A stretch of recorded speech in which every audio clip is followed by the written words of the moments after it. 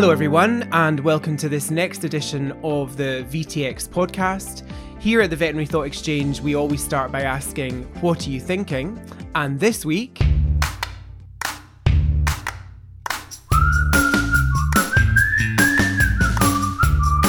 we're joined by Carl, who's a specialist in veterinary anaesthesia, and we're going to be chatting about all things Tramadol related.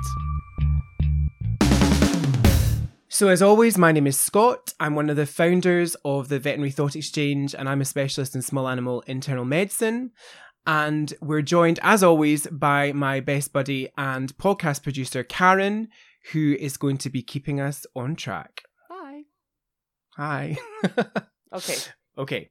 So, Carl, thanks so much. We're really excited to have you on the podcast. I just wondered if we could start by learning a little bit about you, and maybe going back right to the beginning, so where you went to vet school and how all that happened. Hi, Scott, and hi to all of your VTX followers. Thanks very much for inviting me on to have a chat. Actually, kind of going back to kind of many years ago now, it feels like, but I went to Liverpool Vet School, which was kind of 1997 that I started there. So, Right. Yes, it's a couple of decades ago now, and I graduated in 2002. At that point of graduation, I always think this is really interesting. Did you know at that stage, or did you have any idea really what you wanted how you wanted your career to look like? Yeah, it's a good question. Actually, at that point, and probably still now, actually, Liverpool had a really big kind of focused anaesthesia team and quite strong links to the medical school, to the anaesthesia department as well. Okay. And at the time when I first started, the anaesthesia professor was he was professor of anaesthesia for the whole of the university. So he covered both the medical and the veterinary school. He was a vet. He wasn't a medical anaesthetist, but there was a real focus there, and particularly with the equine hospital at that point. So equine anaesthesia was a really big part of probably our kind of undergraduate education, and the small animal hospital at Liverpool was going through that turbulent time, I think, that a lot of vet schools have. And I can remember at one point there were probably more students in the hospital than certainly members of staff. So the equine kind of focus and then the equine anaesthesia, that kind of ignited my interest and my passion in anaesthesia. I'm not sure I necessarily graduated knowing that I would definitely go into doing anaesthesia as a specialty, but I definitely had that focus, that idea that I would specialise in an area. And I think actually at the time it was going to be either anaesthesia or ophthalmology. Those were my two kind of areas that I was interested in. I think it's really interesting. So I do not have those shared experiences of interest, but in a good, we've all got our own strengths. I must admit that I have a little bit of kind of PTSD related to equine anaesthesia, because I just think, and still now, like, I just think, to make a horse go to sleep is just one of the most frightening things in the whole universe. And, I don't know, is there not something, I just find that really very, very scary thing to have to be in charge of. Too right. I mean, the first time I think you see a horse have some drug administered, and it essentially kind of tombstones on top of the kind of floor, then it's quite an experience, very different than anything else I think we do in any of our clinical work. Yeah, no, I agree. Yeah. Actually, what's really exciting about, and I always say this just when I was kind of teaching, that they're like horses. Most of the time when they're presenting with colic, it's like a big GDV. So there's the excitement about a GDV, I think, in clinical practice. The excitement in equine anaesthesia is really those cases of colic. I mean, orthopedics, like small animal orthopedics, it's very kind of mundane. You do the same thing, but the colic and the kind of whole of that peri-anaesthetic management is the stuff that's actually really exciting in those cases.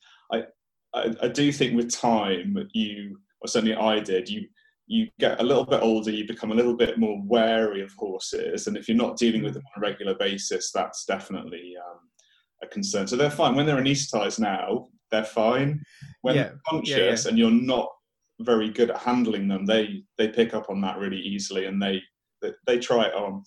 But I think it's probably the same for cats, horses, difficult dogs. Like I think once they're asleep, I mean, it just it's plain sailing, right? Definitely. So what was your first job out of vet school? I don't know why I decided to do this, but for some reason I wasn't quite sure. Jobs at that point, I seem to remember thinking I was kind of lagging behind some of my colleagues in terms of getting a position. So I took a job in a small animal practice where I was promised some equine work, and that was in the West Midlands. But it wasn't. It was an experience, kind of an eye-opening experience to practice, and I stayed there for, I'm trying to think now, probably around 4 months, which in that point I just needed to decide actually it wasn't the right thing for me to be doing. I was very much kind of thrown in the deep water, the deep end, I should say, which was good in some ways, but also kind of I think I realised I needed a bit more support at that time. So that job was it was an experience. And so when did you start to kind of develop your or begin your career to becoming a specialist then? So I moved on from that job to then a very mixed practice, probably in the days of kind of very traditional mix of about 50-60% large animal work and the rest in kind of small animal. And that was in the Staffordshire Moorlands, so very kind of rural area, and a lot of kind of interesting farm characters. But the farm animal work particularly kind of ignited further interest in anaesthesia. I think it was a really good introduction. We probably do kind of procedures and things with farm animals that we don't do with any other species. A lot of standing surgery, they require kind of local anaesthetic techniques, those kind of aspects of practice, and that kind of pushed me on further. And I stayed in that practice for about 5 years in total. Okay. And during that time, that really kind of furthered my interest in anaesthesia, and then that was my kind of focus for moving on to do a residency.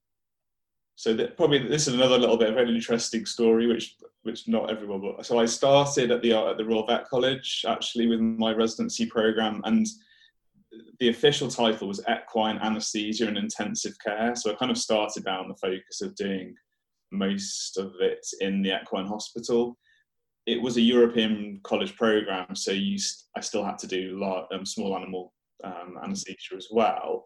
But most of my work at that point was in the equine hospital, and it was an interesting time. It was a difficult time for me, I think, in terms of the program, the way that things were run, and the way the two hospitals worked together. They weren't as integrated in any way as they are now. And probably about halfway through the residency, I decided actually that I wasn't very happy with the program, and I decided at that point that I would kind of just take a step back for a little bit and just decide what I should do. And very kind of, most fortunately lucky, I suppose, would probably be the way to describe it. At that point, then I was approached by Davies Vet Specialists to move there. They wanted someone to do a maternity cover, but they also wanted to do some more training, and they took over my residency program. So I finished it at Davies. Right. So and obviously they don't have a large animal component. There's a certain kind of number of cases, the minimum number of cases to put into the case log, and I'd already fulfilled that with the large animal work that I'd completed over those kind of 18 months. So that wasn't an issue for me, luckily. And the small animal caseload, being in private practice, was obviously much. I think it was a big caseload, some really good, interesting cases, and that allowed me then to finish the program there. So when did you pass your boards? I passed my board 2013. Okay. Second time around. Well, listen, all the best people do it second time around. I think I always joke about my frequent flyer card. That really happened to Geeson because, yeah, our exams in 2 parts, and I made a few trips, and I literally did get Lufthansa sent me a frequent flyer card because I'd been there so many times. So anyway, so then how's your career looked after passing your boards? You've been in mostly private practice, is that right? Yeah. But we met actually when I was doing my residency. You did a locum stint at the University in Edinburgh, so you've done a bit of kind of locuming stuff as well, right? Yes, yeah. I was around the time I passed my boards, I was at Liverpool, so I was a lecturer at Liverpool at that point in my career. And then after doing that for a few years, I decided I'd kind of move out of academia, and I moved into doing mostly kind of consultancy work and some locum work at that point. I was based in an ophthalmology clinic actually, and just that's near to the vet school in Liverpool, and I did locum since. So that's originally how we met, when I went up to Edinburgh for I think for like 9 months or so. I was up in Edinburgh. Yeah, that's right. And then I was still doing kind of locum stints or holiday cover for Davies, and travelling around to some of the other clinics, private clinics, and I did visit a couple of the other vet schools. So I kind of saw most practices, I think, in the UK over probably about 6 years that I did that for. And you're now at Anderson Moors? Yes, we moved down here, kind of a year and a half ago. And you get to work with your husband every day. I do, yes. Yeah, that was. I mean, we'd kind of made the decision really that with my work, I was away 3, sometimes 4 nights a week, and we did that for obviously those number of years, and then we realised after a while actually this was just becoming crazy. Not only travelling, but there's only so many nights that a hotel's lovely for, and then you just go, actually, this is enough. So, and at that point, Matt had been in his previous job for about 10 years, and he decided it was time for a new challenge for him. So, for those of you listening that don't know, so you're both specialist veterinary anaesthetists. So you're doing a similar job. So does that work out okay? You can be really honest. No one's listening. Well, I think we're very lucky, probably like yourselves, where although we work together, we generally are dealing with separate things at kind of the same time. So we're not kind of stood over each other doing, kind of working together in that kind of sense. So I suppose in that respect, the clinical work works fine. He's the head of anaesthesia. He is kind of my line manager, my boss, effectively. I didn't want to bring that up. I had noticed that I'd looked on the website. I wasn't sure the hierarchy of it all, but that's okay, is it? Absolutely fine. He deals with that stuff that I don't have to deal with. So I guess for me, that's fine. And kind of, my role's developed a little bit, and although we still do mostly clinical anaesthesia, then I part lead the intern program. So I've got other areas now that take my time up. Cool. So I think it's good to have those differences. We don't do the same role. And then I suppose there's a bit of a similarity in I suppose what we're doing as far as diversifying or sort of branching out into other aspects of work outside our clinical job. So just tell us a little bit about what you've done with that. Yeah, so about, where are we getting at now? Sort of 2016, we visited a friend of ours in New Zealand, or we were invited out originally to run a kind of local anaesthetics, kind of pain management course out in New Zealand. And that was by one of our friends he's a specialist surgeon. He did his residency with Matt in Liverpool, and is a Kiwi, a native Kiwi, and he'd moved back home. And we'd had this idea for a little while that we would kind of come up with this course and go out there to teach it. Obviously, a holiday as well. It was the kind of one of these kind of bonus, go out, do some teaching, have a trip there. And when we first arrived, we had kind of discussions about how things were going to run, what we were going to do. And we came up with this idea then of this zero pain philosophy. So this kind of concept as to giving people the tools to be able to make sure that they can manage pain, they can manage analgesia in the best way possible for all of our patients. So it came out of probably sitting around having a coffee in an amazing cafe in Auckland.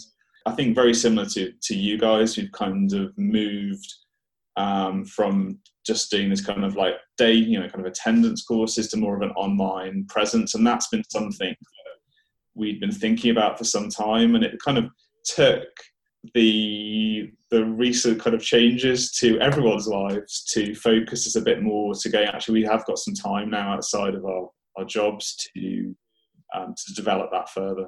So tell me what zero pain, and we'll obviously put the links to all of this in the podcast description, but tell me what zero pain looks like now as an online platform. So what does that provide people with? So we started pretty much in kind of May time with introducing webinars. So that's been our kind of focus over the last sort of two months or so, and putting together really just kind of topics that are, one, current, and two, useful.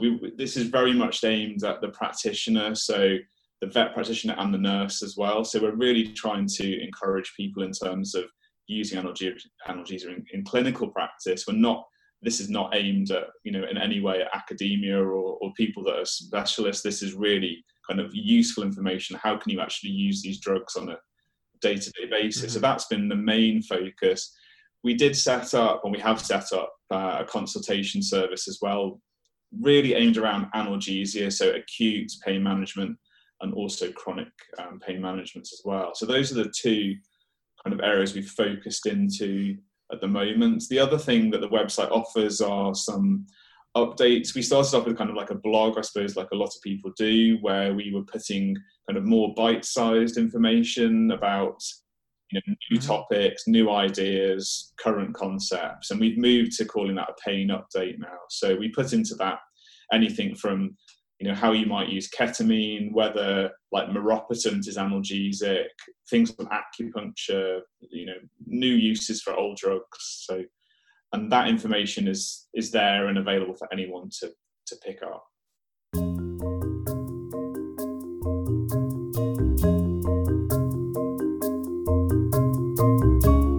As far as our clinical topic this week, I had suggested that we had a chat about Tramadol. When I worked in general practice, it was a drug that was used a lot.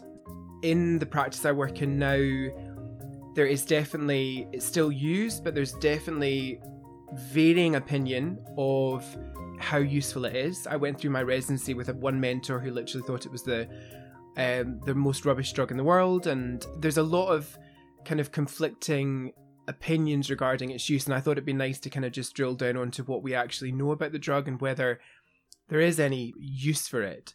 So I don't know if you can maybe just start by talking about how Tramadol should be used in practice, and where if you think there is a place for it in general or specialist practice. Sure. I think you're right. I remember starting my residency, and I think it had just appeared into the UK market at that point, so in kind of like the mid 2000s, and it was seen as that little kind of smartie that everyone dispensed because it wasn't regulated like any of the other opioids type medications that we have, and it could be dispensed for home use, particularly I suppose in those patients that couldn't receive a non-steroidal on the basis of very other, kind of few other drugs. As far as what kind of drug it is and how it works, how much do we know about the mechanism of its action? It's a well kind of investigated and looked at drug because it's used very commonly in human medicine. So we know that it's a synthetic, it's a weak mu opioid agonist. So it sits in the same class as things like morphine and methadone in terms of the mu receptor, but it doesn't have a very good affinity for the receptor. So it's a very kind of a poor mu, weak opioid. And it sits, if you look at something like the World Health Organization chronic pain ladder for, where you're going to introduce different analgesics, and it's quite a low drug within that kind of pathway. So it's something you're going to be started on early on in your disease state, disease process, and you're going to be stepped up to more potent analgesics. So getting towards morphine at the top, really. So a very kind of weak mu opioid. What's interesting about the drug is it also has some other kind of pathways which are really related to serotonin and noradrenaline reuptake. So both of those pathways that are more probably akin to kind of chronic pain. They're not necessarily pathways that we expect to be upregulated during acute pain. They're more, you need that chronicity of kind of input into that area, that actual chronic pain, to then get upregulation within those pathways.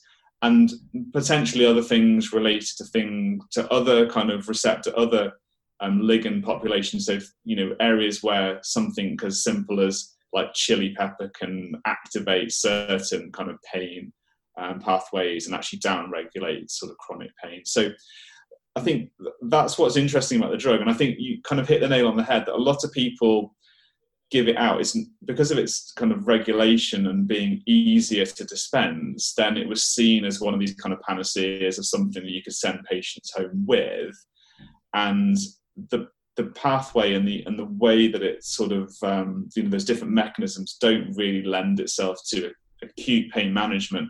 But I'll come on to kind of some species differences. I think it's important to think about what you're dealing with, as well as the kind of presentation of the patient. So I think you're right.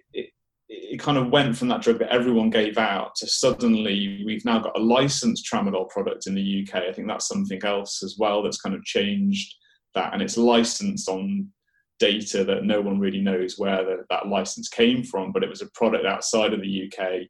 The company's taken it on, it's licensed in the UK now. In dogs, we know that dogs are not very good at metabolizing the actual kind of it's a pro-opioid drug.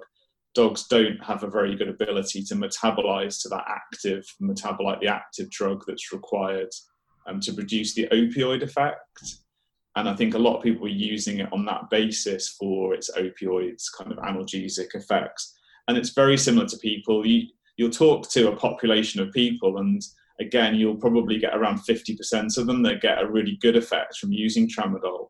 And the other 50% will say, actually, it probably just made me feel a bit kind of weird. So you get the other kind of sedative effects that you don't necessarily want to have. I'm in the 50% that had a really great experience with Tramadol.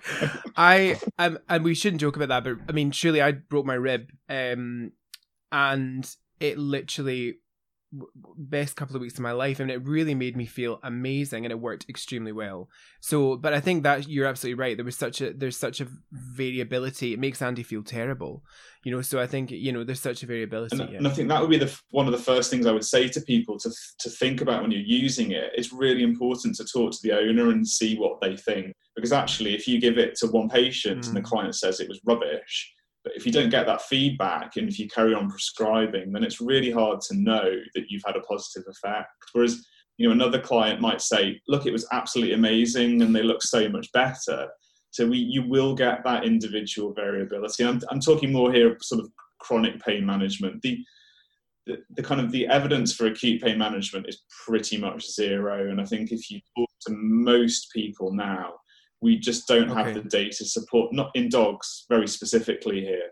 We don't have the data in dogs to support its use for acute pain management. In most of the work that's out there, either it was no better than placebo, as in giving nothing, or giving saline, or when you added it in combination with, say, a non-steroidal anti-inflammatory drug, there was no improvement, no increase in the kind of analgesic kind of effect that you got.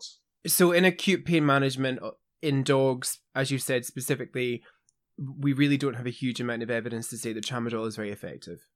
No, exactly. And I think, I know you're going to talk to Matt at a later point about paracetamol. I'm not going to kind of like steal his thunder at that point, but I would kind of direct people to looking at alternatives to Tramadol in dogs wherever possible. You've said very specifically dogs there, so I sense that there is a difference then with cats. Yes, yeah. So we appreciate in cats that they're probably most of the time. I think we always say cats generally are not very good at metabolizing drugs, and they tend to deal with most of the kind of analgesics and other medications we give in a different way, but they do seem to be able to produce more of this kind of, we say it would often call the M1 metabolites, which is the one that we associate with providing the kind of opioids component. And because of that, cats do seem to have a better kind of effect. We get better analgesia associated with the use of Tramadol in cats. Now, there is most of the data out there is kind of focused again on kind of chronic pain, but there are some studies looking at injectable Tramadol. We don't use that very commonly, and I don't think I've actually ever administered IV tramadol, but you can source it. And even in that situation, then it's been shown to have a beneficial effect in acute pain management in cats. But certainly with other kind of osteoarthritis studies, then it does seem to provide an analgesic effect from the mu component. So cats, I would say, slightly different. One of the biggest problems I think most of us tend to find, I don't know if you've ever tried to administer tramadol in the kind of like human form to, you know, formulation to a cat. They usually just salivate everywhere, look very unhappy. There's also that tramadol liquid. I don't know if you've ever, yes. So I've seen that being used because it's easier in inverted commas to dose in cats, but again, they just think it's absolutely rancid, like just not okay. I would say with one of actually with my previous boss from Davies, who was my residency supervisor there, we did a review in 2018 of acute, like kind of updates in acute pain or from the previous 5 years, and there's definitely some data there that we could consider tramadol in cats. The dose is quite important because it seems if you go too low, you don't get a clinical effect. If you go too high, you see a lot of adverse effects, diarrhea, sedation, kind of dysphoria. But if you go in the middle of the dose, so around 2 to 3 milligrams per kilo, and twice a day in cats, then you are likely to get a positive effect.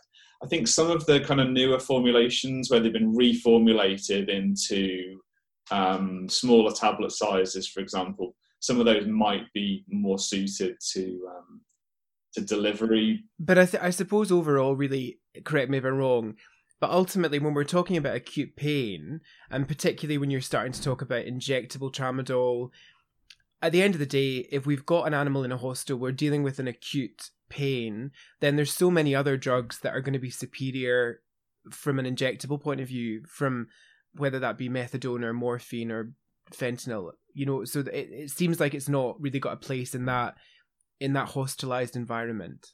Yeah, I completely agree. I think we've lots of other options, and we've got lots of evidence for these other options in terms of their effect. And I think the other thing that's really important, and something, you know, when thinking about anything kind of anesthesia, analgesia related, if you're familiar with giving a particular medication, a particular drug, you know what's going to happen, you know the dose that you're going to give her, you know what the effect's going to be, then, you know, why go off piste in those kind of situations and pick something that you've no experience of, and then you only, you know, you're more likely to see a problem in that situation dealing with an animal that's not kind of, you know, maybe it's sick or it's not a healthy patient. So go for those ones that we've got good evidence and, you know, we've got good safety data as well. Thinking about decision making, so I'm in practice. We've moved away from that kind of acute pain management, and we're about to reach for something off the shelf to dispense, to send home with a patient. What is there any place then for tramadol in that kind of context? I'm trying to think of a scenario. Let's say, you know, we're sending a patient home after a relatively routine soft tissue procedure, let's say a cystotomy, for instance, and there's a reason in that patient to specifically avoid non-steroidals. Is there any role for tramadol in those sorts of scenarios? It's you pick something potentially, I suppose, where there might be more of a chronic kind of inflammatory component to it with something like a cystotomy, and maybe in that situation you could use it as an adjunct, but it wouldn't be my first kind of take-home choice. I suppose if that was a patient that came in with a very acute presentation, had a cystotomy and is going home, then you're probably unlikely to get a benefit from using something like tramadol in that case. And obviously, if you're not able to deliver a non-steroidal for whatever reason that might be, then something like paracetamol might be my kind of like first kind of choice for that situation. If it was more chronic kind of bladder disease where you've already got that kind of upregulation of those different kind of pain pathways, then that's where tramadol in dogs, and this is, you know, kind of been shown in cats as well, where tramadol may have a benefit, not because of the opioid component, but because of the serotonin, noradrenaline, and the GLP-1 kind of pathways, because those are ones where we've got upregulation associated with that kind of chronic input into the nervous system, and tramadol may allow some of that to obviously be kind of damped down as such. And I think what's really interesting in that kind of situation the same would apply for, maybe a dog with chronic osteoarthritis or another chronic kind of pain state, where the emotional component of that pain, it's easy for you or I to, you kind of hit the nail on the head. You said, actually, I took tramadol and I felt amazing. And it's obviously much harder for us to know that with our patients. How do they actually, you can see a lot of the time you give something to a cat particularly, and you can tell that it probably just feels awful because it's got like massively dilated pupils, it's salivating, and it doesn't look kind of very happy. And then you see there's other cats where they're rolling around, they're doing their little puddings, and they're really chilled out, super happy about it. But a lot of the time, how do we assess that kind of emotional component of those kind of chronic pain conditions that we see? And that might be where tramadol has a place to play. So if the client says, look, Fido, he's a million times happier now, and okay, he's still lame, but we're not going to solve his lameness, for example, but actually he's super happy, he's eating, he wants to do stuff, he wants to interact with us, and we've introduced tramadol, then that's probably a good kind of bit of evidence that tramadol has been effective. We're not necessarily it's providing analgesia per se, but actually, he feels amazing now, and the client's really happy. And I think that's a really important area of chronic pain management where tramadol might be useful, but equally I think the worry is that someone dispenses a month of tramadol, they don't follow up in that time, and actually the client stops giving it because it either they see an adverse effect or there's no benefit, and then we don't add anything, we don't change it for another drug at that point. So it's just that communication and making sure that the client is positive about whatever you've dispensed.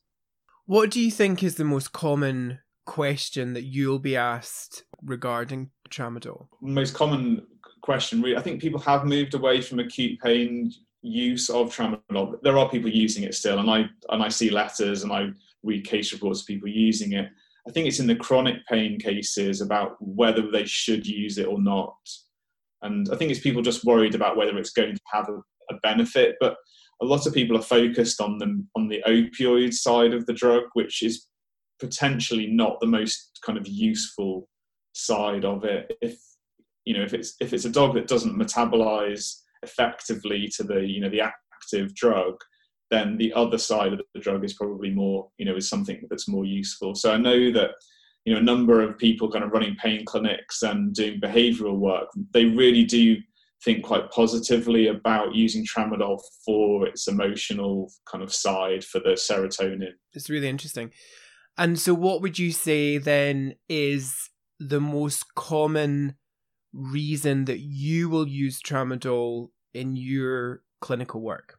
I think probably in our pain clinic, it's going to be one of those drugs that we will use. If we've seen a patient, you've either got kind of a reason to not give a non-steroidal, they've had some sort of adverse effect, they're on other treatment, they've got other disease that means you can't deliver non-steroidals, and we've already started them perhaps on some other medications, maybe we're using acupuncture, but the client still feels that they're not, they've not reached that kind of quality of life point where we want them at, then that's something I'm going to think about adding tramadol in, but we're going to use it probably earlier on in the disease process. So I think it's more of a stage of kind of trying to do multimodal therapy than just using single drugs. If by the time a patient presents to us, most of the time they've already got relatively advanced disease, for the client to notice that, they've already got multiple joint osteoarthritis.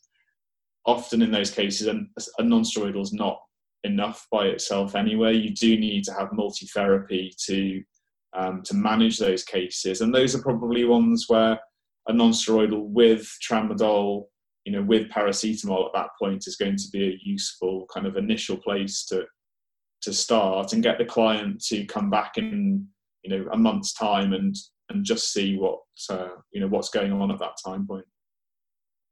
And I think probably just to kind of summarize that, if the client think the patient responds to it, brilliant, use it. But if they don't, then don't just continue prescribing it. Switch to something else. And obviously, if you've got a cat in a similar situation, then it's definitely something to consider if you're limited by other options. And I think that's still the most difficult situation is the cat that can't have non-steroidals. We're so much more limited. There's so many more options in dogs when non-steroidals can't be given, but in cats it's just not as easy to switch and find other drugs. And as I said, there is at least a little bit of evidence there, whereas some of these newer molecules that we're using, these newer drugs, there's very little evidence yet apart from clinical effect.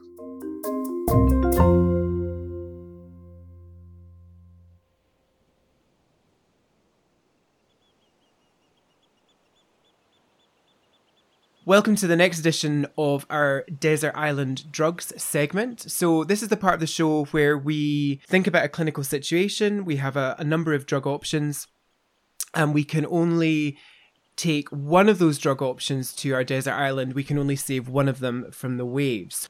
So I'm managing a dog that has chronic hepatopathy, has had persistently high or elevated liver enzymes, and we have a confirmed inflammatory hepatopathy. The dog has hurt its leg, and we want to provide it with analgesia. The options for analgesia are as follows. So we have paracetamol, meloxicam, tramadol, or gabapentin. And I just wondered, can we think about which one of those drugs might be best suited for providing analgesia in a dog with liver disease? Sure, you picked a tough one, and you picked four drugs there that I've already got one that I'm gonna take to the island with me, because I think the others have each got their downsides, particularly in this situation. I think probably the first one to go is going to have to be paracetamol, unfortunately, even though it's probably one of my favourite new old drugs that we use in kind of different ways. But in terms of particularly metabolism, then it's very heavily reliant on the liver for that, and I think that's got to be the first one to disappear, unfortunately. And then the meloxicam, one of our non-steroidals, again very kind of heavily reliant on hepatic metabolic pathways, and very likely then to reach levels which may give us concern about other organ functions, and particularly thinking about gastrointestinal and renal function there. So that's going to be the second one, unfortunately, that's going to go. The next two, I did think about this for a little minute there, actually, when you were just reading them out, and I was wondering what the last one was going to be that you were going to say before I made my mind up. But I think I am going to throw Tramadol out at this point. I did think about whether we would include it, but again, reliance on obviously liver in terms of going from that kind of pro-drug to the active drug. And if this is an acute kind of injury, which it sounds more like, then potentially we're not going to get the benefit. If it was more chronic disease, maybe we could have considered it. So Tramadol is going to go. I'm going to put gabapentin in, and I'm going to a couple of things here that we do see. I think we see clinically very good effect from gabapentin, even in this kind of situation. I'm basing this on my use of the drug and my experience. I'm not basing this on any data. We don't have very good data yet for gabapentin in acute pain management. There are a couple of things in cats looking at like acute musculoskeletal injury where gabapentin did have a positive outcome in terms of improving analgesia, but there's nothing in dogs yet. But it's probably the one where, okay, it still requires some liver metabolism. And when someone says to me, what would you pick with liver disease? Well, everything requires the liver pretty much, unfortunately. So it's what's the kind of the best out of the the ones that are presented with. So I'm just being careful about dosing and about interval as well. So usually we would go for gabapentin sort of 3 times a day in the dog, but I might just switch down to 2 times a day, and I'd be going to the low end of the dosing range and monitoring effect. But that would be my choice out of your 4 options.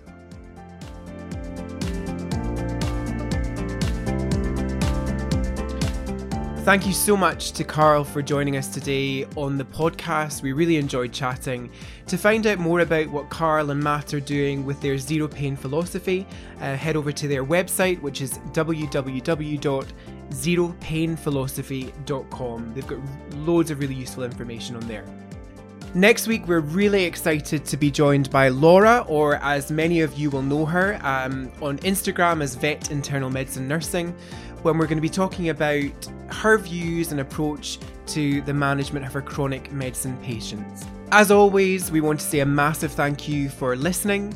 To find out more about VTX, please head over to our website, www.vtx-cpd.com. And as always, head over to our social media platforms and remember to like, follow and share.